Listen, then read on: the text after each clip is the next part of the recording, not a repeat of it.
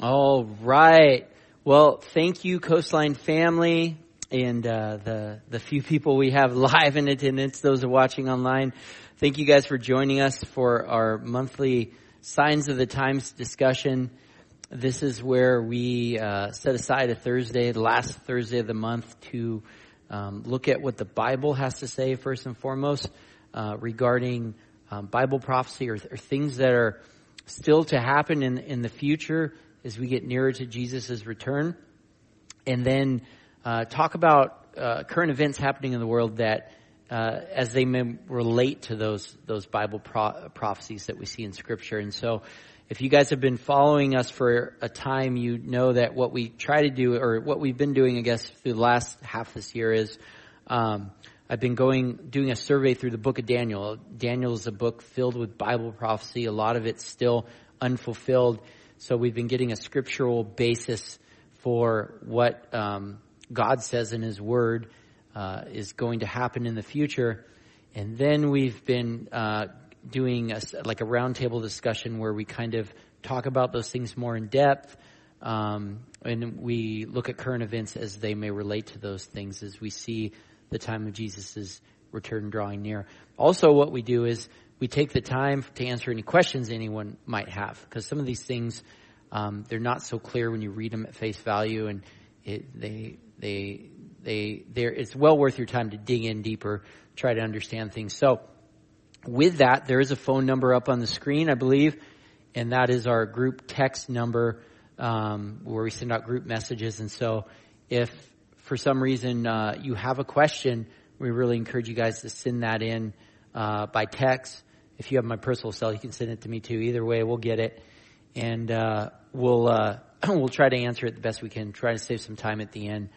But what we're going to do tonight is, if you just a recap. Last month, basically, I taught through the entire chapter of Daniel 7.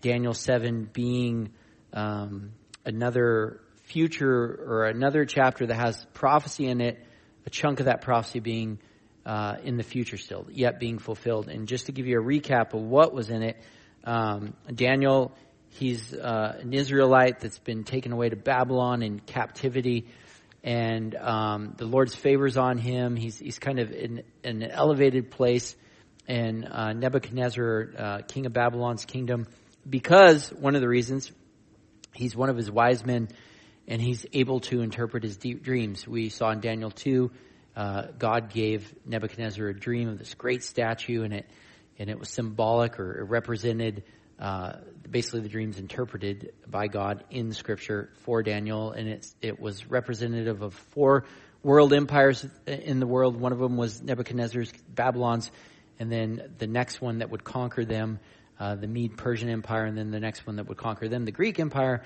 and then this last world empire, the Roman Empire, which basically would fall, but a new empire would come out of that, a still-to-come empire in the future that we haven't seen yet.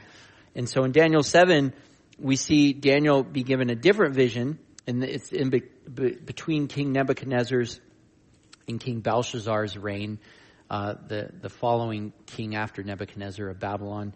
And he's given this vision of 4 beasts. And what we saw in that chapter was those 4 beasts represented for the same 4 kingdoms, or the same 4 empires that we saw in Daniel 2. It was just from God's perspective. Whereas to Nebuchadnezzar, it was this great, awesome statue made out of these precious metals. To God, they were these ferocious beasts because of the destruction they would cause on earth.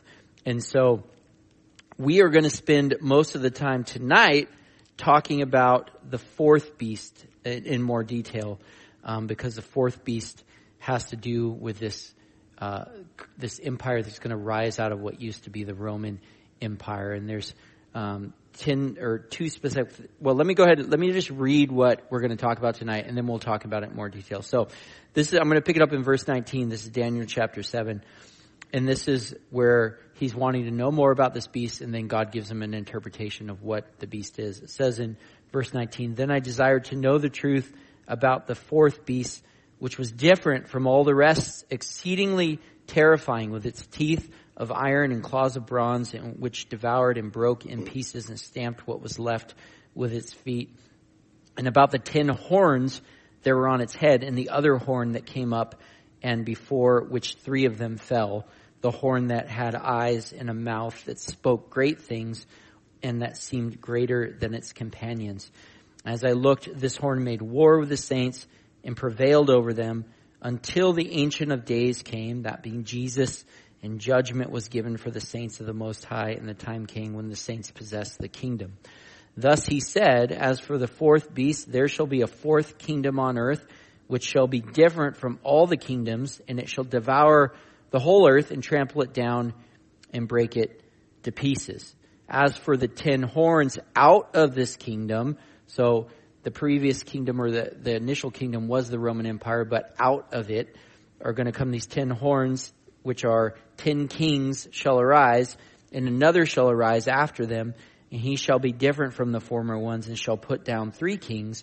He shall speak words against the Most High, and shall wear out the saints of the Most High, and shall think to change the times and the law, and they shall be given into his hand for a time, times, and a half time, or basically 1 year, 2 years, and another half year, so 3.5 years.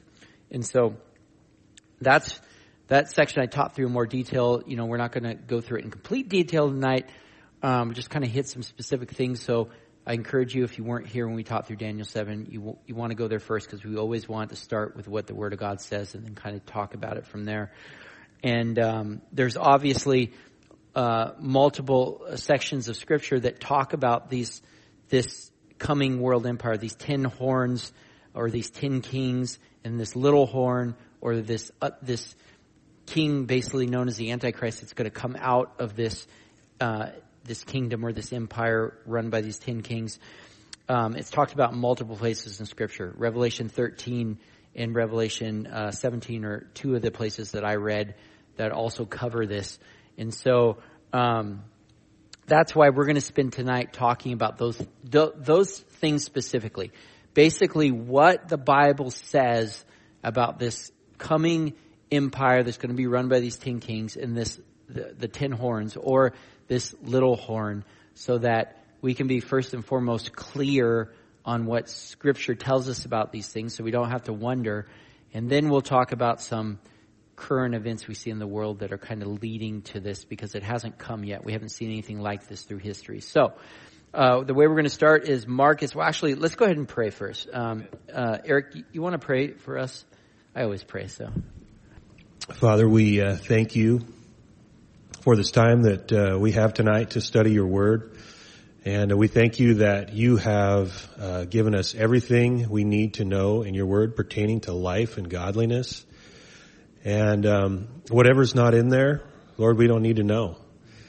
And so tonight, we just pray that as we read it, as we just give the sense of it and talk about it together, Lord, I pray that you would be teaching us. I pray that you would be teaching those who are listening and watching. And Lord, I pray for some great questions. If people have questions, that they would that you would be putting them in people's mind. They'd have the courage to ask or whatever. And if there are questions, Lord, that you would grant us the ability to know how to answer them. But we know that, Lord, at the end of the day, you are the answer to all of our questions. And so we just commit our time to you tonight. We commit the service to you, and we ask that you would lead us and teach us. In Jesus' name, amen.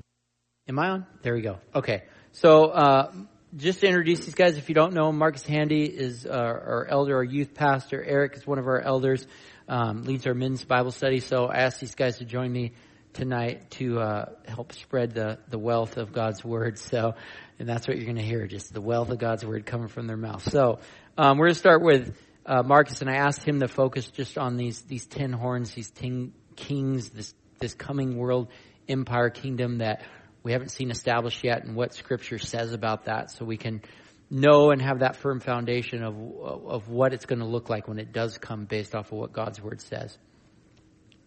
Amen. So, so as Chris said, my task was to just basically mine the Scripture and find out what does the word say about these 10 kings. And Chris already made the point that these 10 kings, these 10 horns that are associated with this fourth beast, this revived Roman Empire. In the original teaching, like Chris said, he did a real good job of connecting the visions in Daniel 7 to Daniel 2. So I'm not going to redo that part. But what does the scripture say about the 10 kings? So we know the 10 horns are 10 kings, right? That was very explicit there in verse 24 of Daniel 7. It says, as for the 10 horns, out of this kingdom 10 kings shall arise. So what is the nature of these 10 kings? What can we get out of scripture? We know they're connected to this fourth beast. And so I'm going to jump to a different passage of scripture, because it's been said that Daniel is the key that unlocks Revelation, and Revelation is the key that unlocks Daniel. It's a way of understanding prophecy is, well, the Bible, right? We use certain parts of the Bible to understand other parts of the Bible, especially as regards to prophecy, because prophecy is kind of like a jigsaw puzzle. There's bits and pieces of it everywhere turned around, and we don't get the whole thing.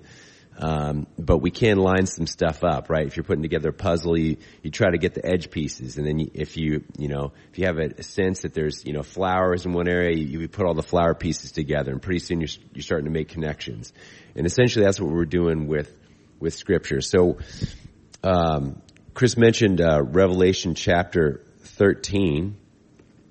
And so, I'm going to turn there and just read that real quick and just point out a few things that it's a place where we can make a connection. Like I said, with that jigsaw puzzle, we're seeing things that are similar. So here I go. I'm going to read Revelation 13, the first couple of verses. So it says, "And I saw a beast rising out of the sea with 10 horns and 7 heads." So there's those 10 horns again. And just like these other kingdoms that we've talked about already in Daniel 2 and Daniel 7, these are kingdoms of the Gentile world, right? These are Gentile world powers. And it says with 10 diadems on its horns. So diadems, the idea there is a crown. So crown implies authority, implies a ruler, right? So here we have 10 kings on these 10 horns. And it says, and there's blasphemous names on its heads. And it gives a description of the beast, how it's like a leopard, its feet were like a bear's, its mouth was like a lion's mouth. And the dragon gave his power and throne great authority. So I don't want to steal Eric. Eric's going to focus on the little horn. So I'm going to kind of skip down. We see another picture. Let me just point out some of the things that I already read. 10 horns again. So here we have another picture of this same beast. It's got 10 horns. We're given more information. It actually has 7 heads. And the 7 heads are a little bit confusing. And I actually wasn't asked to cover that. So I'm not gonna cover that. But it has 10 diadems on its horns, again, picturing authority. So rule, right? And if you skip down to verse 5, it says the beast was, given authority to exercise authority allowed to exercise authority for 42 months. So there's a limited time which the beast and these 10 kings that have authority along with it are allowed to rule and reign on earth. So that's all I wanted to really get out of this chapter. But if you turn a few more pages to Revelation 17, we'll get a little bit more information about these horns as we read this passage. In my Bible, it's titled "The Great Prostitute and the Beast." And here's another picture of that same beast, but the beast is being ridden by a woman who is pictured as this prostitute. And it says in verse 5 of Revelation 17, "Babylon the Great, the mother of prostitutes and the earth's abominations." So she's riding this beast. Verse 3, just to make sure that we're making the connection, this is the same beast. In the vision, it says, "He carried me away in the spirit to the wilderness, and I saw a woman sitting on a scarlet beast, that was full of blasphemous names, and it had 7 heads and 10 horns. So clearly the same beast as we just read about in Revelation 13, and again it has the 10 horns. So that's how we're making that connection. The 10 horns are 10 kings. We've established that, and it actually repeats that again in verse 12 of Revelation 17. So if you skip down to verse 12, it says, "And the 10 horns that you saw are 10 kings who have not yet received royal power, but are to receive authority as kings for 1 hour with the beast." So again, there's a limited time these guys have power, but they're going to receive power with the beast. So the beast speaks of the system, but it also speaks of the ruler of the system, which is Antichrist, right? So if you read the very next verse, it says, "These," that is the kings, "these are of one mind," so they're in agreement, they're working together, and they hand over their power and authority to the beast. So they're on the beast's team, the beast in the sense of the one world empire, but also in the sense of the ruler, the ultimate ruler of the one world empire, which is the Antichrist. So these guys, they're bad guys. These are bad kings. to make it real simple. One thing I wanted to point out though, in spite of their apparent unity or their attempts to have unity, if you flip back, this is the jigsaw puzzle analogy because I knew I was going to have to do some page flipping, but if you flip back to Daniel chapter 2, verse 41 through 43, it makes it clear that the kings will have trouble keeping it together. Let me just read that text here. So even though they are unified in that they're serving this beast, they're unified in the sense that they're handing their power and authority over to the beast, it's not necessarily going to be perfect in the way that things are working together. So this is Daniel's description of the fourth kingdom, and it says, starting in verse 41, "And as you saw the feet and toes, partly of potter's clay and partly of iron, it shall be a divided kingdom. But some of the firmness of iron shall be in it, as you saw iron mixed with the soft clay. And as the toes of the feet were partly iron and partly clay, so the kingdom shall be partly strong and partly brittle. As you saw the iron mixed with soft clay, so they will mix one another in marriage, but they will not hold together, just as iron does not mix with clay." So that shouldn't be too hard to believe. A confederacy of different people, of different Gentile nations. They're trying to make something work real hard, but they got different ideas. They got different cultural ways of thinking about things, and try as they might. I guess what I want to point out is that man can never achieve any unity apart from Jesus Christ. And so, they have this idea. They have that they're going to serve this evil ruler. They're going to give over their power, and they're going to try their hardest, but they're not going to be able to achieve any unity, because when you're in rebellion to the Lord, you're going to have problems with other people. That is a symptom of the sinful heart of man. And when you're submission to the Lord, that's when the Lord allows you to have peace with the people around you. So the final point I want to make before I kind of make a connections about these 10 horns, and I hate to do this to you, but we're going to flip back to Revelation chapter 17. We're turning these pieces in the jigsaw puzzle here. But in verse 14 it says this: "They will make war on the Lamb, and the Lamb will conquer them, for he is Lord of lords and King of kings. And those who are with him are called chosen and faithful." So these kings are going to be, yes, they're going to be following the Antichrist, and they're going to be actively making war on the Lord, on the saints. They're going to be fighting against his rule, but they're going to be conquered.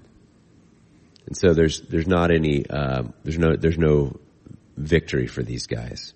This actually perfectly connects to Daniel chapter 2, where the stone that was not cut rolls down and strikes the image. You guys remember Nebuchadnezzar's dream, this mighty idol, gold head, chest and arms of silver, belly and thighs of bronze, legs of iron, and feet of iron and clay. This uncut stone comes down, strikes the feet, and the whole statue breaks up into chaff and isn't found anymore, and this mountain grows and covers the whole earth.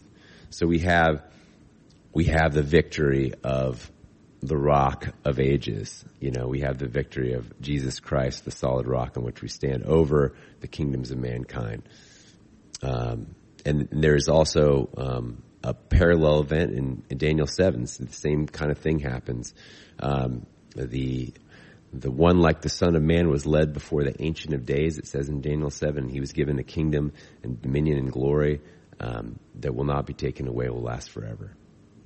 So these are parallel events that connect these sections of Scripture. I think that's just important. A lot of people they like to argue about, well, is it the same beast, the same thing? We have parallel events in each passage that tie these things together, as well as other things which Chris pointed out. So not to belabor the same things, but do you guys have anything you want to say? Because I was going to talk a little bit about the Roman Empire and the EU and stuff. Okay. I just want to say I really like what you said about the pieces of the puzzle. We've probably all done a puzzle at some point in our life, and we know it can be a little confusing. I see, Paxton there, you've done a puzzle, buddy? Right on. They're kind of hard, huh?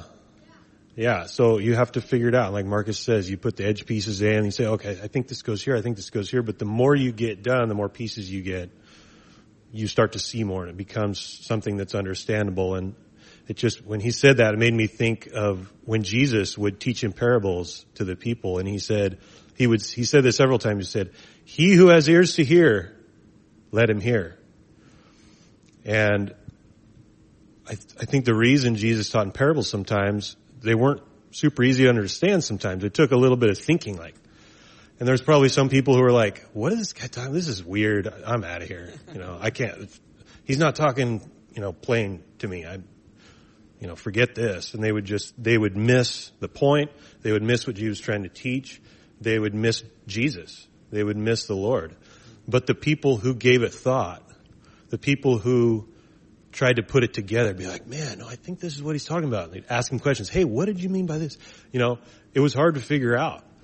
And I think the same is true of these things. Some of us are probably listening to this or sitting there and going, this is just too hard. What's the point of this? Why should we, But God has, I believe, put all the pieces in here for us to put together so that those of us who have the ears to hear, i.e., will put the effort into putting the pieces together, he's going to give us revelation of what these things mean and bring clarity and bring peace. And we'll see the beautiful picture of God's plan rather than just being like, this stuff's just way too hard. I can't even handle this right now, which is, I've been there before. It can be overwhelming, but I think the Lord would just tell us, those who have ears to hear, let him hear tonight these things. So go ahead.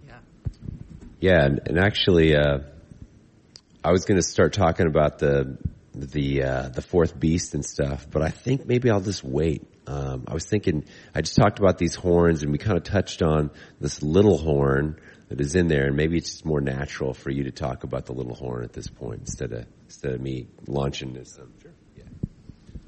Yeah, I'm going to probably let Marcus carry me on the whole current events thing because I don't think I'm as connected with modern society as these two. But is that an insult? I didn't say that. So what I'd like to talk about is the little horn specifically. Marcus, gave us an idea of what these 10 horns are, and what we know about this.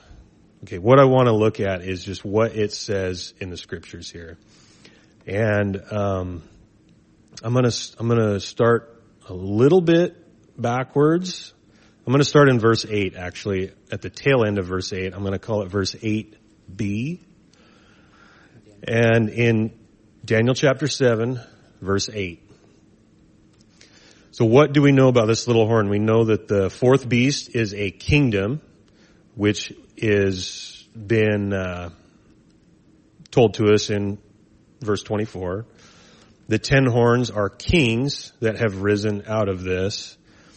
And at the tail end of verse 8 here, it says that this little horn, which rose up among the 10 horns, is given the eyes of a man and a mouth. Okay, and then also in verse 24, it reveals to us that 10 kings shall rise and another shall rise after him. So the first thing to know is, this is pretty basic from verse 8, is that the little horn is a king. It's a man, okay? And this is interpretation of this is given to Daniel by someone who's in this vision, presumably an angel, some sort of heavenly being. Now, at the first part of verse 8, I'd just like to point out that the rise of this little horn, the rise of this king, is going to bring the fall of 3 of the original 10 horns. Marcus talked about this a little bit. And then also in verse 20, it says 3 of them fell in the interpretation here. As this little horn springs up, rises up, 3 of the original 10 horns are uprooted. And basically what we take this to mean is that when this king, when this ruler rises to power, he's going to put down 3 other kings in some way, shape, or form. Maybe there might be some kind of argument, maybe a battle, maybe it'll be a war, maybe he'll just exercise authority over them, or it could be just the 3 of these kings will just be like, well, if you're going to be, one of us, and we're just going to back out, But some way, shape, or form, the rise of this ruler is going to bring the demise of 3 others. And he's going to subdue others or put down others in order to rise to power. That's something that we know about this little horn or this king. Again, in the tail end of verse 8 and verse 11, something else we know about this little horn or this king that's going to rise is it says that he speaks great things. And this could be translated, it's also translated arrogantly. He speaks arrogant things. He speaks boastfully, or he speaks pompous things. Another little factoid we can pick up about this guy is that he is full of pride. And that when he speaks, he basically tells everybody about how smart he is, about how great he is, about how he's going to do this and he's going to do that. And, he's better than everybody else. He's full of pride. And also later on, we'll see he speaks against God himself. So this guy's full of pride. He thinks he's pretty cool. Now, something else that we can know about the little horn or this ruler is in verse 20. I think it's at the tail end of verse 20. I'm going to read it here. The other horn that came up, and before which 3 of them fell, the horn that had eyes and a mouth that spoke great things, and that seemed greater than its companions. So, what we read here in verse 20 is that this little horn is greater than the rest of the horns. And there's something about this king, something about this leader that's going to stand out from the rest. We don't know what it is. We don't know. It doesn't say here what it is, but as Daniel is seeing this vision and having it interpreted to him, he sees this little horn and he's like, there's just something greater about this guy. There's something different. And then, I said different there. In verse 24, again, it says this, it says, he shall be different from the former ones and shall put down 3 kings. So there's something fundamentally different, fundamentally greater about this particular king. He's different. He's greater. Maybe he'll be more appealing to the world. Maybe there'll be something different about him where people will be like, oh man, this guy's great. This guy's awesome, Or maybe there'll be something more fearful, maybe a little more sinister. People will be afraid of him and they will submit to him out of fear. Whatever it is, he's going to be greater and different than these other kings. And it was noticeable to Daniel. I believe it's going to be noticeable to people who are living during this time when this king rises to power.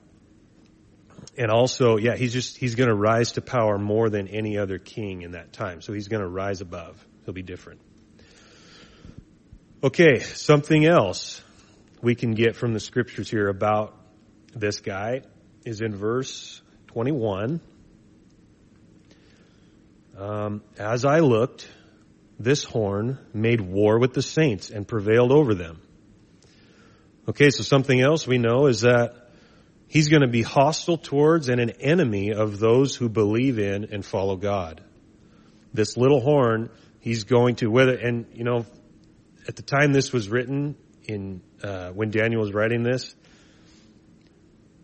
this could have meant, well, this was specifically maybe for like the nation Israel, the saints, the God's chosen people. But we know from the New Testament that in the kingdom of God, there's Jew or Gentile. It's like we are in the members of the kingdom of God by our faith in Christ. So when it says the saints of the Most High, I believe this is talking about anyone who wants to follow God, anyone who believes in God, has put their faith in Christ. This leader, this one who rises up, is going to be hostile towards them. And like Marcus pointed out, he's actually going to prevail over them for a time. Or he will seemingly gain control and prevail over them for this certain amount of time, 3.5 years. Verse 25, he shall speak words against the Most High. There's something else we know about the little horn, or this king, is that not only is he going to be an enemy of the saints of God, an enemy of those who believe in God, he's going to be an enemy of God himself. And he's not just going to stop at persecuting or oppressing Christians, Jews, whatever it might be. He's literally going to speak against God himself. This kind of reminds me of this verse in 2 Thessalonians chapter 2, verse 4. It says, now this is speaking of the Antichrist. It says, he will oppose and will exalt himself over everything that is called God or is worshipped, so that he sets himself up in God's temple, proclaiming himself to be God. This kind of fits the bill, right? He's full of pride. He's hostile towards those who believe in God. He's hostile towards God. And he's openly opposing God and everything about him. Something else, again from verse 25, there's a couple things out of this verse. It says he's going to wear out the saints. So basically, this could be translated also, he's going to oppress the saints. He's going to persecute them. He's going to wear them down. Again, whoever is a believer or follower of God at this time will be persecuted to the point of utter despair. And then it says he's going to think to change the times and the law. I'm not sure what this means. This is where that whole thing where it's like those who have ears to hear, let him hear. This is where I'm like listening. I'm like, okay, what does this mean? I'm putting the pieces together. Here's what this could mean, what I think this might mean. This guy who is full of pride, who is going to exalt himself above everything else, he's going to be different, he's going to be more powerful, he's going to rise to this place of global power, evidently is going to have a mind to, he's going to have this idea to, he's going to want to change the times and the law. So I think what this means is just a fundamental change in maybe the calendar, maybe just how we tell time. I think of just reading this at face value, BC and AD, right? How we tell what year it is. It was before Christ, BC, and Anno Domini, which is a Latin phrase that means the year of our Lord, was a very deciding point in time, right? Just the fundamental way of we tell time. So maybe he's going to try to do something different, like, oh, well, I'm God now, and he's going to proclaim some different calendar. Maybe. Could be what this is referring to is a change in calendar in an attempt to suppress the Jewish religion by frustrating the calendar by which they observe their feasts, fasts, etc. So basically, the Jews would observe, they have different feasts and things they observe according to the calendar. And could be referring to that. He's just going to change the times so that they are literally not able to observe these, religious times that they have. And also when it says law, it probably could be referring to the Mosaic law. He's either going to just abolish it, he's going to change it, add to it, take away from it. We don't know. We just don't know. But it says he's going to have a mind to do these things, change these fundamental things. Can I add something right there really Yeah, quick? I just want to add, there is a passage in Daniel 9 that we'll go in more detail when we get to it, but I referenced this when I went through Daniel 7 because the point Eric's talking about, there's some different ideas and trains of thoughts on, can't know exactly what it means, but along the lines of what he's saying in Daniel 9:27, it does tell us that the ruler, speaking of the Antichrist, will make a treaty with the people for a period of one set of 7, but after half this time, he will put an end to the sacrifices and offerings. It's talking about Jewish people. Because we have to remember, this is Daniel speaking to a Jewish audience, if you will, like it's prophecy to those that have been exiled. So it does tell us that at some point, this Antichrist is going to try to put an end to all their sacrifices and offerings, basically what they're required to do under the law. So that's where, like that train of thought is thinking that in at least some way that's what he's talking about, that he is going to interfere with the times and the laws of the Jewish people. Go ahead. I just wanted to add that. There's this quote I read from it's out of the Benson commentary, but it says, changing and appointing fasts and feasts, canonizing saints, granting pardons and indulgences for sin, instituting new modes of worship, imposing new articles of faith, enjoining new rules of practice, coexist, and reversing at pleasure the laws of God and man. So basically, this guy's just going to pretty much do whatever he wants. He's just going to say, I'm in charge, I'm the guy, I know I'm better than everybody else. Here's whatever I say goes, is essentially what it seems like this is painting the picture of. And then finally here, again in verse 25, at the tail end of it, it says, and they shall be given into his hand. And also I think this, I'm glad you said that, Chris, because I think this kind of backs it up, as it says, he's going to wear out the saints of the Most High, in which we know this is a Jewish audience for which this book was written. And then think to change the times in the law. And then he says, they shall be given into his hand. Well, that think to change the times in the law, I don't think is sandwiched between those two verses for no reason. I think it's there for a reason because it corresponds to the saints and that how they shall be given into his hand. And that changing of the times in the law has something to do with that. But anyways, it says, they shall be given into his hand for a time, times, and a half time, which we know to be 3.5 years. And so, as Chris and Marcus already touched on, is that this is a very strong argument that this is referring to this 7-year period of the Great Tribulation, and this is half of that time. And we know that halfway through that Great Tribulation that the Antichrist is going to stand up in the temple of God and declare that he himself is God and demand that he be worshipped.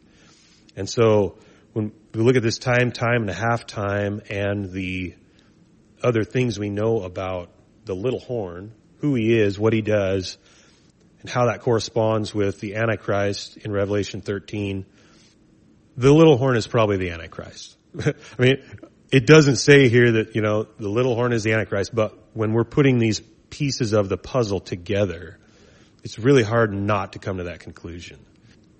And there are other interpretations where people have said, well, this little horn, he was a ruler back then, and he was this guy and that guy, and he did this to the Jewish people and that. And there are some interpretations that believe that all this is past and none of this is prophecy that has not yet come to pass. There's people that say, well, this has already happened way back in whenever. But I think the biggest argument for this is that here in verse 27, the biggest argument against that interpretation, I should say, is it says, the kingdom and dominion and the greatness of the kingdoms under the whole heaven shall be given to the people of the saints of the Most High. Their kingdom shall be an everlasting kingdom, and all dominions shall serve and obey them. And I don't see that happening. I don't think that's happened quite yet. And that's what's supposed to happen at the end of this, after these things happen. So that's how I take this to be predictive prophecy of the little horn being the Antichrist. And these are just some of the things, directly out of the scriptures that we can say, maybe not to identify who he is, because I think that's what we all tend to want to do, right? Oh, man, who's the Antichrist? Well, could it be this guy, this guy, this guy? These, I guess, are characteristics of who this king will be, not necessarily how to identify him personally, but how to identify him through his character, I guess you could say. So, and then just to to close out my thoughts is that I just really like reading throughout this chapter is the emphasis on the presence of God, the presence of the Son of Man, the Ancient of Days, the presence of this heavenly court convening in judgment. Even when Daniel asked for the interpretation, he says, I approached the one who stood there and I was like, hey, what's the truth? What's this vision all about? And he told me, and he said, the 4 great beasts are the 4 kings, but the saints of the Most High shall receive the kingdom and possess the kingdom forever and ever. He's like, it's almost like he starts to begin to tell him about what the vision means, but he's like, no, but don't worry about it. The saints win in the end, and just peppered throughout the whole chapter is this emphasis on how the kingdom of heaven is going to prevail. It's pretty encouraging.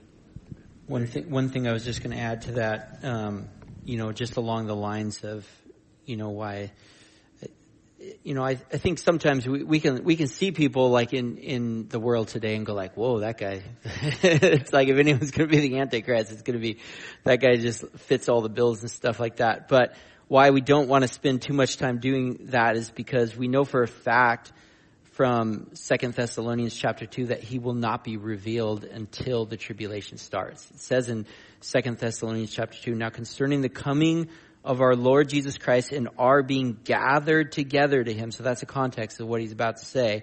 We ask you, brothers, not to be quickly shaken in mind or alarmed, either by spirit or a spoken word or a letter seeming to be from us to the effect that the day of the Lord has come. Basically, he's saying there were people that were saying like, oh, Jesus already come, or he's already here. This has already happened. This is all history. All right. And he's saying, no, don't believe that. He's saying, let no one deceive you in any way, for that day will not come unless the rebellion comes first and the man of lawlessness is revealed, the son of destruction, who opposes and exalts himself against every so-called God or object of worship. Basically what Eric was just pointing out, that it was telling us there in Daniel 7 that he's going to do, so that he takes his seat in the temple of God, proclaiming himself to be God. Do you not remember that when I was still with you, I told you these things, and you know what is restraining him now, so that he may be revealed in his time? For the mystery of lawlessness is already at work. Only he who now restrains it will do so until he is out of the way. And then the lawless one will be revealed, whom the Lord Jesus will kill with the breath of his mouth and bring to nothing by the appearance of his coming. The coming of the lawless one is by the activity of Satan with all power and false signs and wonders and with all wicked deception for those who are perishing, because they refuse to love the truth and so be saved. Therefore God sends a strong delusion so that they may believe what is false, in order that all may be condemned who did not believe the truth but had pleasure in unrighteousness. Now I'm a firm believer, and obviously there's some different thoughts on this, but that one who restrains, like what's restraining this lawless one? What's restraining the Antichrist from coming? Well, if it's the church that is going to be raptured, is going to be taken away at the beginning of this tribulation, at the beginning of this rebellion, when this man of lawlessness is revealed, I feel firmly that the restrainer is the Holy Spirit. The Holy Spirit is the one, because God's people on this earth are acting in his power to proclaim his good news so that as many people can come to be saved as possible. And basically at that point when we're caught up to be with him, it will be that point where it says here that at that point, everyone else will have refused the truth. Basically, only God knows that. But at that point, no one else would have been saved without what comes after that, revealing enough truth to them that they do get saved. And so, because God's desire is that none shall perish and also come to repentance. So at that point, the rapture will happen. The restrainer will be gone because the Holy Spirit will be gone until people start getting saved in the tribulation. And that's when this lawless one, the Antichrist, will be revealed. He will be on earth before that time, most assuredly, but nobody will know who he is. He won't reveal himself for who he is, according to these details that we see in Scripture, until after that point. So we can guess away as much as we want, but I firmly believe we won't be here to see who it is. So it's one of those things like, how much time do you really want to spend on that? There's better things. Our commission while we're here is to preach the good news, not try to figure out who the Antichrist is. So just wanted to add that, my 2 cents on that. So did you have something, Marcus? Yeah, I was going to say that's a perfect segue into I kind of wanted to go back to this verse here, unless there's some questions that you... No, I think that there was a question, will the church be raptured prior to the little horn taking power? And I think that answered that question, hopefully. Good. Yeah, it's a good question. If so, which saints does he prevail over? There will be people, according to Revelation, that do get saved, including Jews, in the tribulation period, and those will be the saints that he's allowed to prevail over, in the sense that people will have to take a mark to follow him, and if they refuse to do that, they're refusing to worship him, they will be killed for their refusal, for their faith in Jesus. And so prevailed in the sense that they will be killed, their bodies will be killed, but they will be with the Lord in heaven, so they're not really losing in the end. It does say that in Revelation. I don't know the exact verse, but it's actually interesting. It says in verse 22 of Daniel 7, starting in verse 21, the horn made war with the saints and prevailed over them. That's bad, right? We're like, oh, dang. Verse 22, until the Ancient of Days came, and judgment was given for the saints of the Most High. And the time came when the saints possessed the kingdom. So when this tribulation period comes, when the Antichrist comes to power, yes, there are going to be people who have been witnessed to on this earth, probably. Maybe some people that were like, man, you got to accept Christ. And they're like, nah, I don't think so. Whatever.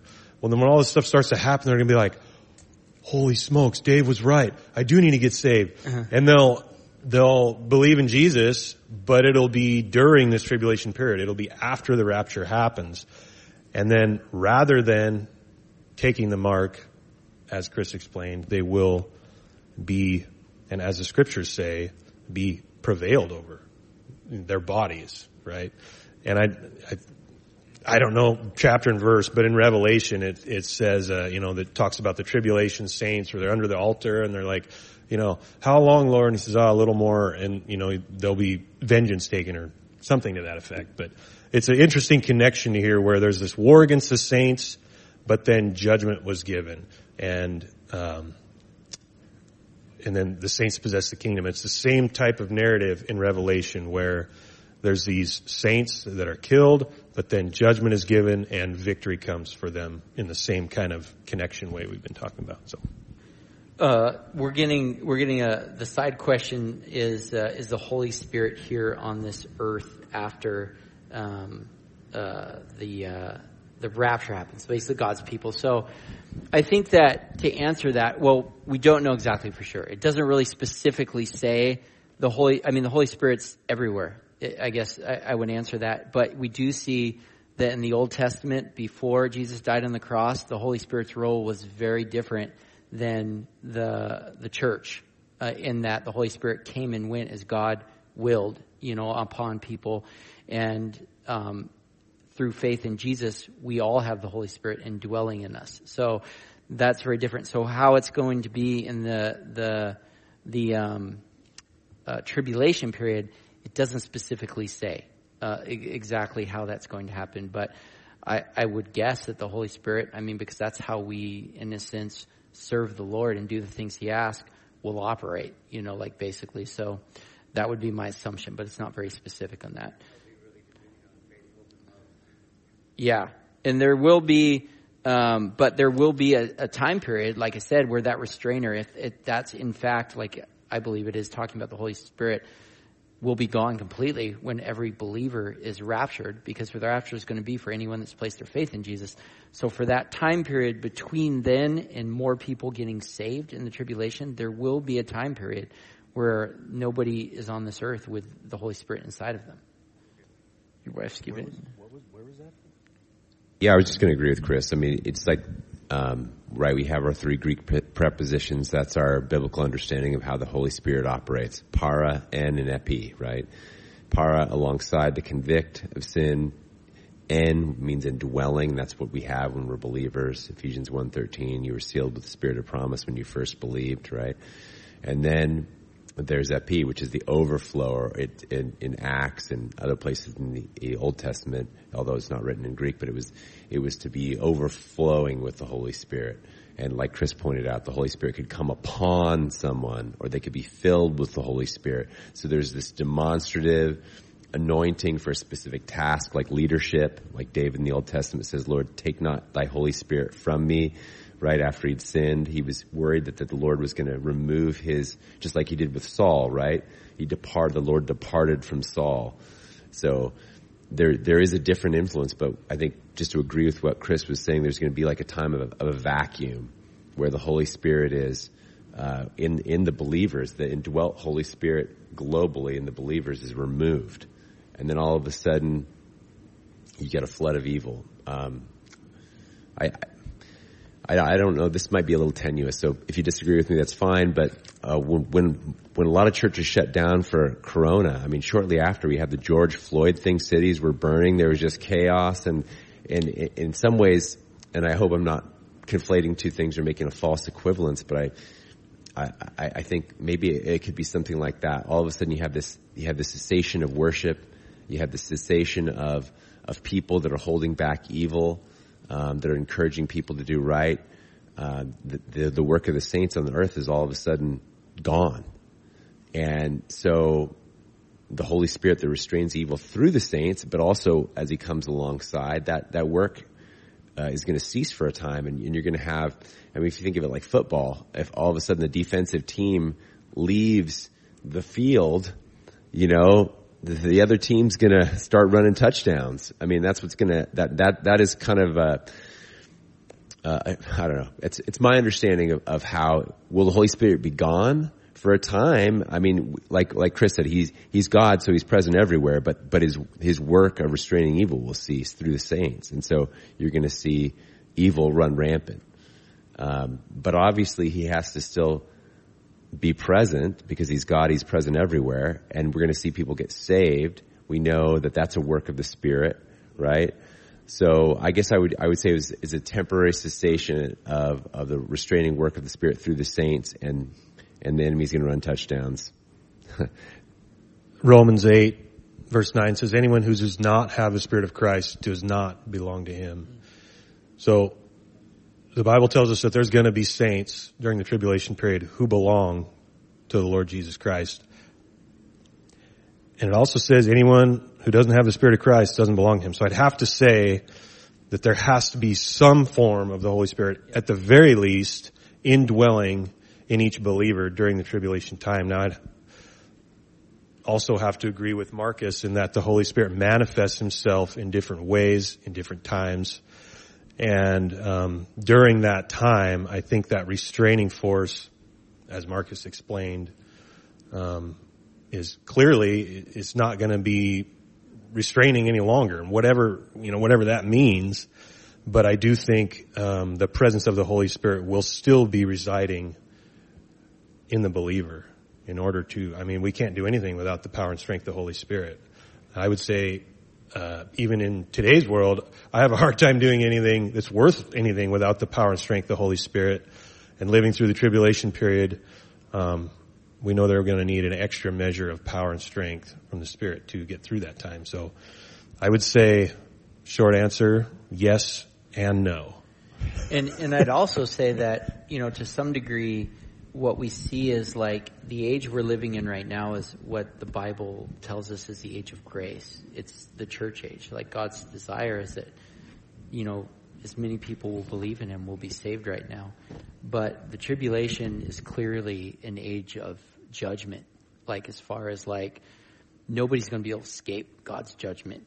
And that's why I fully believe, like where it says also in 1 Thessalonians or 2 Thessalonians about how we're not appointed to wrath, like God's people aren't appointed to wrath.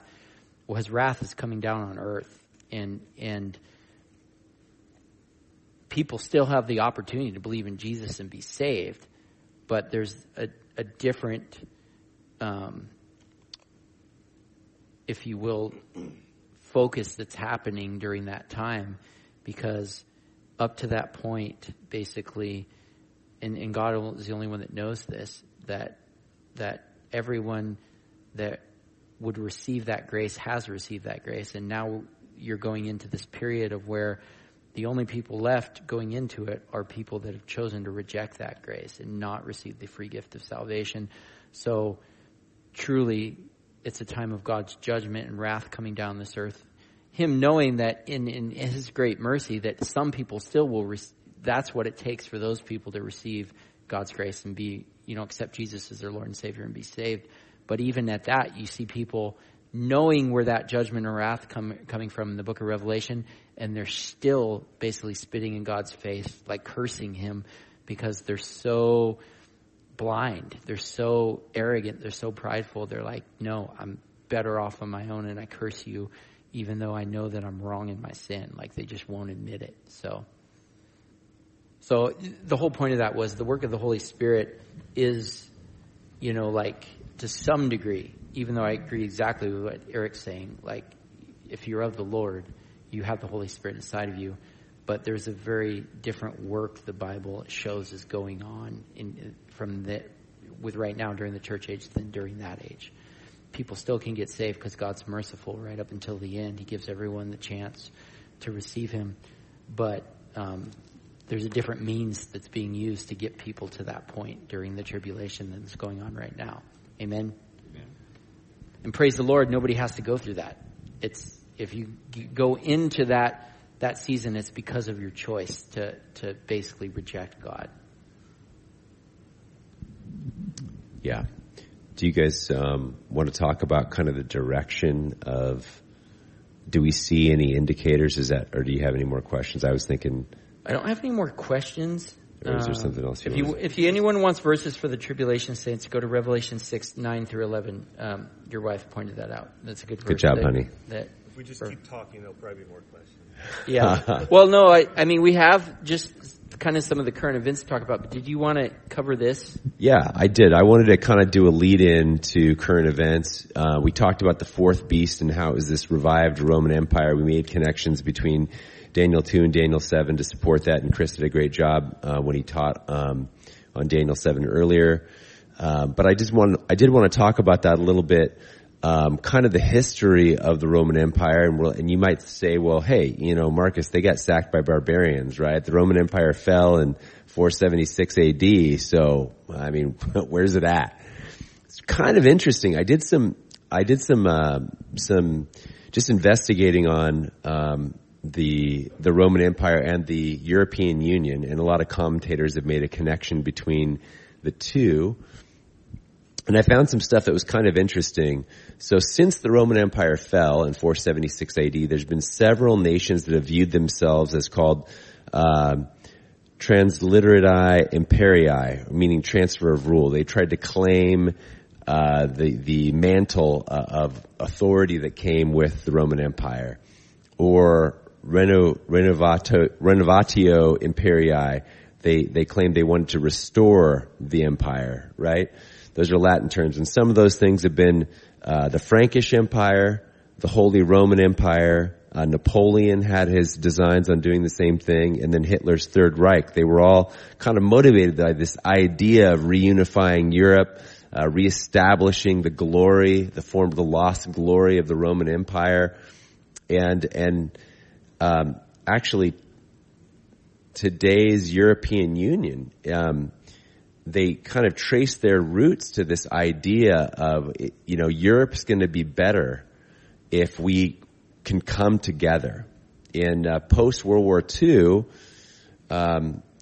there's an event that sort of can be considered the birth of the EU.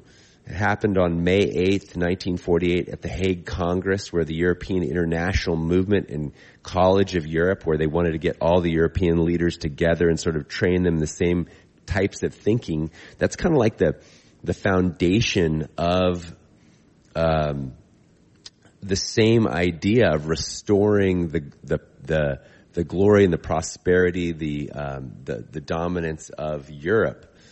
And not so coincidentally, the nation of Israel was reestablished May 4th, 1948. So within days of each other, you've got these movements. You got the reestablishment of Israel, right? Fulfillment of prophecy in Isaiah 7, I think, where it says, "Can a nation be born in a day?" I want to say it's 7:14. I could be wrong, but within days you have what could be the beginnings of the revived Roman Empire coming back together. And so what I was thinking is, is there, what Chris pointed out was 100% biblically correct when he says we're not going to see this Antichrist guy until, after the rapture. I mean, we're not going to be here to see him, so let's not waste time. But we can see the direction of the world heading that way, right? We went to a prophecy conference, I think, last year, and one of the speakers said, we can see the events of the tribulation casting a shadow over the end of the church age. I thought that was really, really cool way of putting it. And so are there headlines or events that sort of, that seem or foreshadow or heading in the direction of fulfilling these prophecies, to give us a sense of the signs of the times, to, I guess, make us alert and aware, like, okay, these really are the end times. I mean, look at what's going on, right? And I think Chris actually has several current events, but so I might just turn it over to you if you don't mind. Yeah, and this is kind of open, so like if you guys want to add anything, go ahead. And if you guys have questions, go ahead and send them in or raise your hand, and we'll try to find you in the dark. But one of the things I was just kind of thinking as I was looking at these articles was, so, we have a mantra in this world where you don't break things, you don't fix things until they're broken, right? So really when you're talking about kind of the government world systems that we have in place, usually you're not going to, as a world as a whole, we're not going to be looking to fix things until there's some sort of catastrophe that's worldwide that warrants people thinking like, well, what we have right now is not working. We need to try something different. And I think the European Union really, if you did some more digging, you'd probably find that, and just by the time period, you can tell it was directly formed or started to form in relation to World War II. Because it was like, we can't let this happen again. We need to be on the same page. We need to form a big enough response force so that, if anyone gets this bright idea to try to take over the world again, we have the proper things in place to prevent it, And so I think over the last 2 years, what you've seen are two similar things that have got people kind of thinking along the same lines. The first being COVID, whether you think it's a pandemic or not, the rhetoric that's going around the world is this horrible thing, and we can't ever let it happen again, or we have to respond better than we did because, in essence, we didn't respond well enough. And so one of the interesting things I read along that lines was like an international joint call between 25 heads of government and international agencies by the World Health Organization, or the WHO, basically somebody that had a lot of say in how countries were to respond, to that pandemic. And they had a meeting here in 2021. This is on the WHO website, basically, and it says, "Global leaders unite in urgent call for international pandemic treaty." It says the international community should work together towards a new international treaty for pandemic preparedness and response to build a more robust global health architecture that will protect future generations. World leaders said in a commentary published today in several newspapers around the world. There will be other pandemics and other major health emergencies. No single government or multilateral agency can address this threat alone, the leaders say in their article. The question is not if, but when. Together we must be better prepared to predict, prevent, detect, assess, and effectively respond to pandemics in a highly coordinated fashion. The COVID-19 pandemic has been a stark and painful reminder that nobody is safe until everyone is safe. The main goal of a new international treaty for pandemic preparedness and response would be to foster a comprehensive, multi-sectoral approach to strengthen national, regional, and global capacities and resilience to future pandemics. This is an opportunity for the world to come together as a global community for a peaceful cooperation that extends beyond the crisis. According to the article, the treaty would be rooted in the Constitution of the World Health Organization, drawing in other relevant organizations key to this endeavor in support of the principle of health for all. Now the key there is it would be rooted in the Constitution of the World Health Organization, because the underlying assumption there is that means that whatever they say overrides whatever individual country says. Like they're the ultimate authority. So basically, in essence, it's like we need to come to some sort of conclusion where we're going to basically let this organization that we create or this treaty be the final say in how we respond. And everyone's going to agree to that, okay? So in essence, it's handing over the power to one place or one entity, one unified organization, one unified government. So those are the type of things that people are talking about now as a result of COVID that need to be in place before anyone even is willing to, as the whole world as a whole, hand over all authority to some governing kingdom or some governing empire that's kind of, basically got the ultimate say on how everyone does things or whatnot.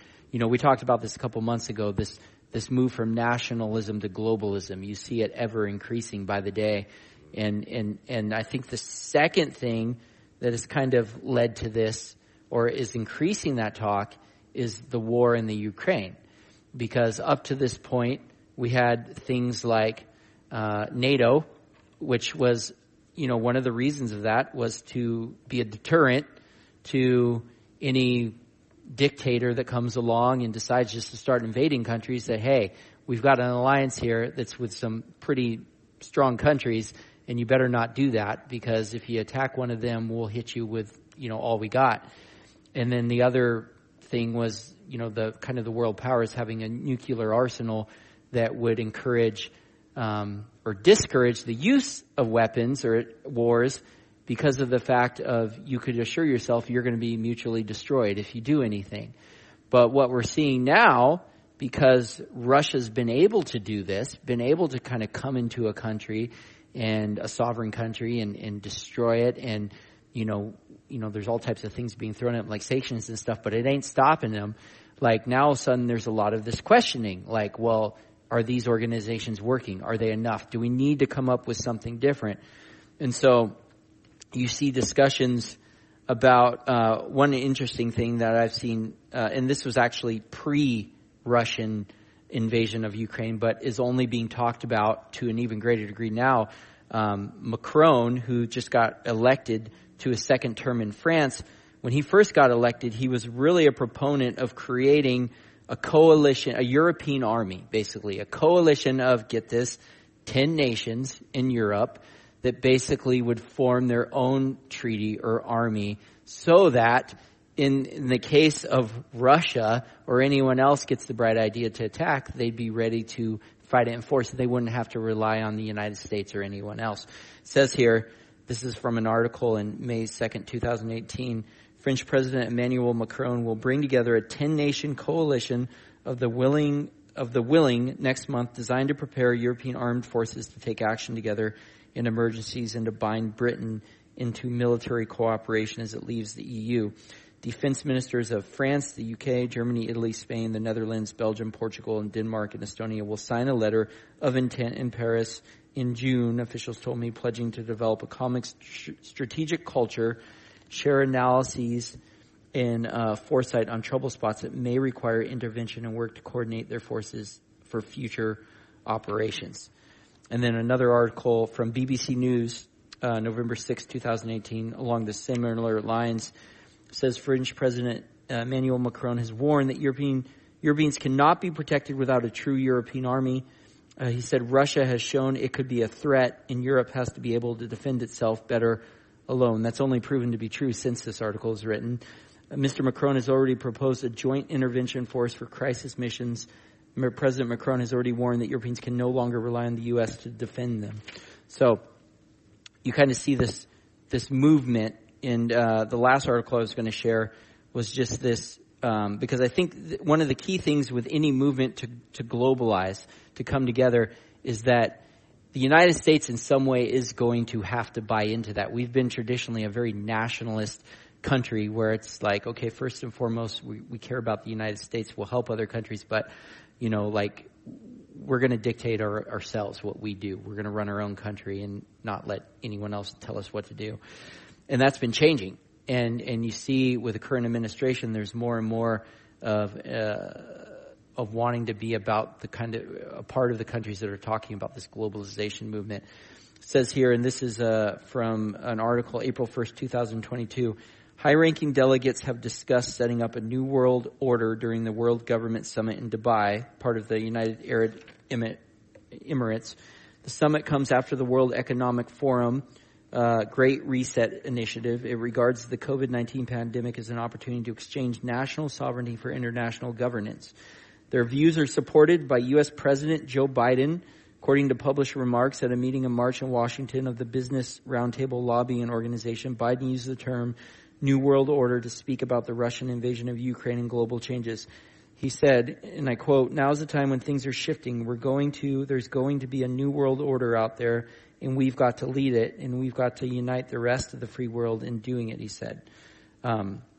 His comments were music to the ears of WEF founder and executive chairman Klaus Schwab, who has declared the current system of capitalism dead. Fact checkers dismissed the Great Reset conspiracy theory. Still, Schwab made it clear in June 2020 that the COVID-19 pandemic should be exploited as an opportunity to advance the globalist agenda promoted by his Davos conferences. He has pushed for proposals such as a worldwide carbon tax to redistribute wealth and shift sovereignty from nation states to global entities. Schwab wrote that the world must act jointly and swiftly to revamp all aspects of all societies and economies, from education to social contracts and working conditions, and bring about a great reset of capitalism. So, I firmly believe that the United States in some way is either going to have to get in line with that kind of thinking, or, which you're seeing them start to do, or something so catastrophic has to happen to our country, whether that's war or basically the economy crashing to such a degree that the dollar's worthless, that basically we're not really a big player anymore. One of those two things, to see something like this happen. But all that to say is, my main point in pointing that out is you already see the things happening that are getting people to question the organizations that we have in place and kind of move in that direction of like, we need to come up with something new. We need to do things better. We need to solve the problem, like with a different group of people in control and calling the shots. And everyone needs to understand that this is what's going to make things better. It's going to help us respond better to pandemics. It's going to help us defend ourselves better. It's going to bring, peace. It's going to bring global climate change, and everything's going to be great. These are all things they're talking about that it'll solve. So we're not there yet. I'm a believer that you will start to see the formation of this 10-nation confederation, this empire, probably before the rapture happens. And the reason I say that is because it says that the Antichrist is going to come out of it. The little horn's going to come out of it. And what I read out of the 2 Thessalonians makes it sound like that's going to happen right at the beginning of the tribulation. So I think that 10-nation confederation or that 10-nation empire is going to have to be somewhat established already for that to happen right after that happens. And there could be a lot of things that happen. That could happen quickly. I mean, this is stuff they're talking about. It could happen, within a year. It could also take like 10 or 15 more years. We don't know for sure. And we'd be wrong to be dogmatic, I fully believe, to say how it's going to happen. But you see the shadow being cast over the times we live in now of these things that the Bible speaks about. You guys have anything to add to that? I have one quick thing to add. You kind of covered kind of a globalist push in the direction of health, and also potentially showing that as it's happening between the nations, specifically pointing out Macron in France. But there's also another push, a corporate push, away from traditional capitalism towards something called stakeholder capitalism, where basically people that are in a financial position force companies to do things to sort of embrace globalist or climate change type. It's in that vein. Whether it's good for them financially or not, they're going to implement controls and policies that steer the company in a certain direction. And most notably, I think Larry Fink of BlackRock, he's a hedge fund manager. He came out and said, "Well, yeah, we use our financial influence to force behaviors. That's what we're doing." And so there is a push on the global multinational corporate world in that direction too. We sort of want to be going in this direction of where the WEF's going, you know. And so, yeah, that's another leg of the stool, I think. So I throw that in. That's my 2 cents. When I hear of all this stuff, sometimes it's just a little overwhelming. I'm just like, wow, yeah, it's crazy, man. Wow, I can't believe that. And it's just like, we could probably read articles like this for days, you know, of all these things. And it's like, well, why does it matter? You know, what's the point of this? And Chris said this earlier, but what's our hope? Right? Our hope is in Jesus Christ. Amen. And our hope is that, what's the Lord's Prayer say? Your kingdom come, your will be done on earth as it is in heaven. And that's exactly what's going to happen. And that's our hope. That's what I'm hoping happens. And as believers in Christ, that's what we should all be hoping happens very soon. Amen? But before that happens, this is going to happen. And this one called the Antichrist is kind of the focal point of what is happening. The focal point of that last event before the kingdom of God comes. And that's the very name, Antichrist, literally means in place of Christ. And this reminds me that what Chris said earlier was that he can't come and be a ruler of the world until the world is united. This kingdom, this world, you know, organization has to be at least partway formed before he can just come on the scene and say, well, I'm the leader of it. And right now there's not really a global thing that he can lead. But we see it's coming together. And I think this is the point of, at least in my mind, of like, why do I care about this? Is because the Lord is coming back. And his kingdom is going to be established on earth. This is happening. And also, in the same vein, is that this one who is coming in place of Christ, he comes by the working and power of Satan, is what 2 Thessalonians tells us. But he's a great leader. That's what it tells us in Daniel 7 and Revelation 13. It says, in Revelation 13, verse 4, it says, who is like the beast and who can fight against it? And so the whole world, I guess my point is this, is that the whole world is looking for leadership. Amen? Yeah. The whole world is looking for some type of leadership. And even in the United States, I feel like we're just looking for leadership. We're like, would someone just be a leader, you know? And our leader, as believers in Christ, is who? Jesus Christ. We have a leader. We have a hope. We know where our future lies. But the rest of the world is searching, looking, desperate for some type of leadership. And I believe that's where this is all heading, is everyone, when this global thing happens, when this guy shows up, they're going to be like, this is the guy. This is our leader. And that is where all things are going to kind of culminate. But I think it comes with just in this desire for leadership that our world lacks right now. So I just wanted to, our fact checker said Isaiah 66:8 is where it talks about the prophecy about Israel being born in a day. Thank you, fact checker. Give me a handy. And she's the best fact checker in the world because she uses the Bible to do fact check. Swing and a miss on my part. Did you have something to add? Yeah. No. Go ahead. Oh, I was gonna, are we? Yeah. Okay. Go ahead and wrap it up. So I guess, bringing this thing to a close, I think when you talk about prophecy, mistakes I've made with it is getting spun up and anxious, Oh my gosh, it's the end times. The Antichrist is right around the corner, and getting I guess losing emotional control of ourselves. I think there's a benefit to being alert and aware and realizing that the time that we have is precious. The time that we have to pray and witness is precious. Right?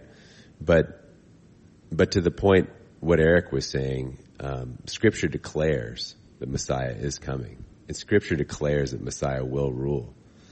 And so let me read to you Psalm 2, and I'm going to boil down just this last part here. This is Psalm 2, starting in verse 1. I'm reading from the ESV. Why do the nations rage and the peoples plot in vain? The kings of the earth set themselves, and the rulers take counsel together against the Lord and his anointed, saying, let us burst their bonds apart and cast their cords from us. He who sits in the heavens laughs. The Lord holds them in derision. Then he will speak to them in his wrath and terrify them with his fury, saying, as for me, I have set my king on Zion, my holy hill.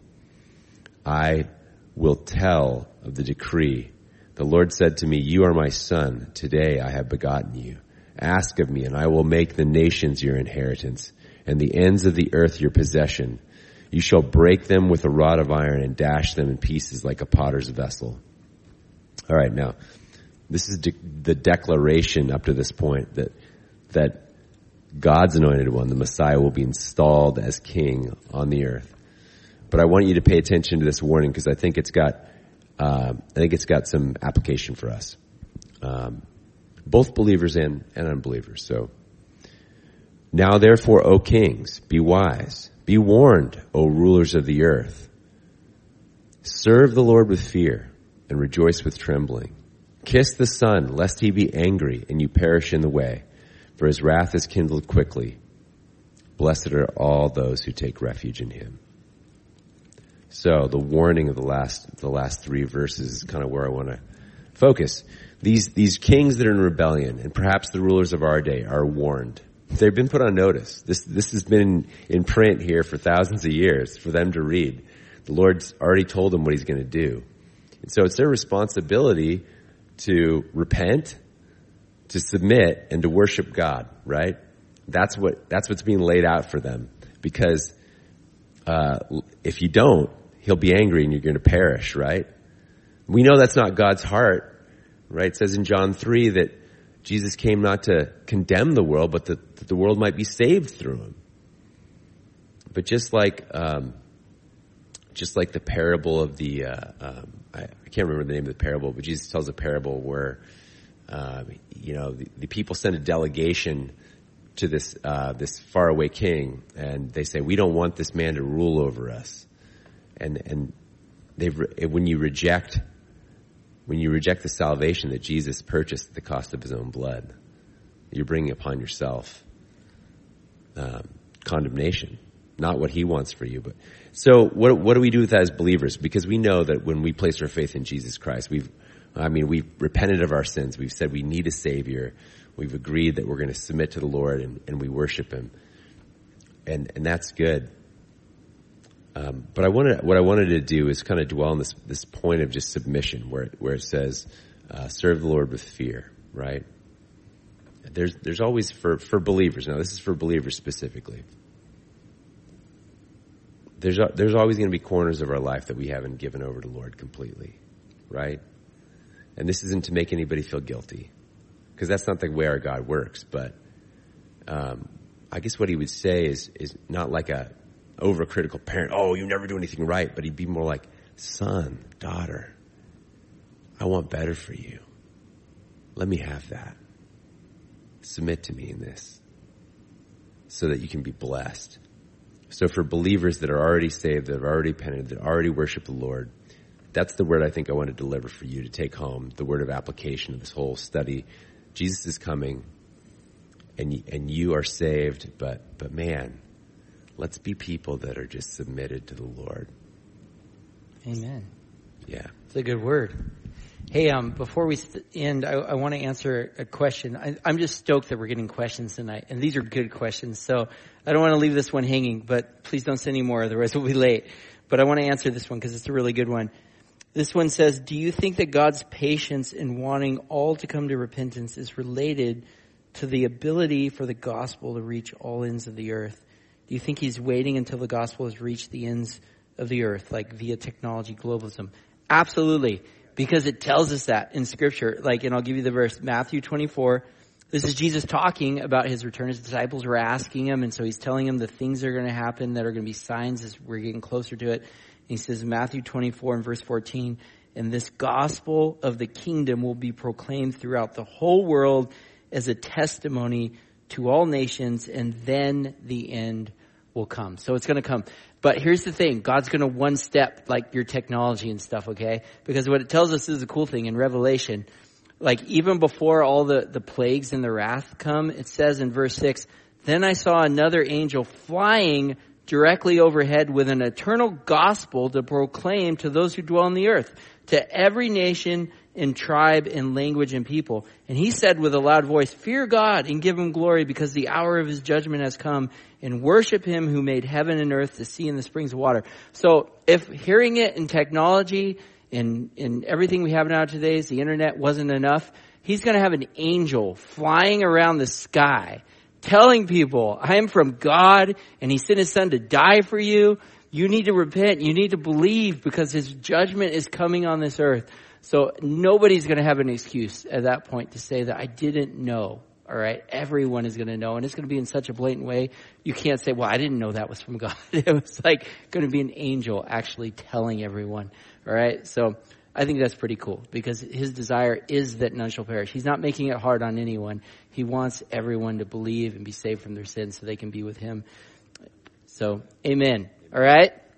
Well, let's go ahead and close in prayer. I'll let Marcus do that, and I pray you guys have a blessed night. All right. Well, Lord Jesus, we just come before you. We thank you so much for your word. Your word's truth. And Lord, your desire to change us, to transform our minds. And Lord, ultimately to point us to your Son, Jesus Christ, who you have appointed and anointed to rule and reign. And you said, after he rose again, to be at your right hand, sit at my right hand until I make your enemies a footstool for your feet. And so, Lord, we know the day is coming when you'll come and receive the kingdom, when you will rule and reign from this earth. Till then, Lord, let us live. Let us live like we believe that's true. Let us live like we trust in you. Let us be in full submission to you, Lord. Let us be sensitive to sin and repent of it quickly. Let us live lives that are bold in sharing the gospel, and bold in demonstrating the love of Christ. And Lord, let us bring glory and honor to your name. We love you and we praise you. Amen. Amen. Thank you for joining us tonight. We'll see you guys next month.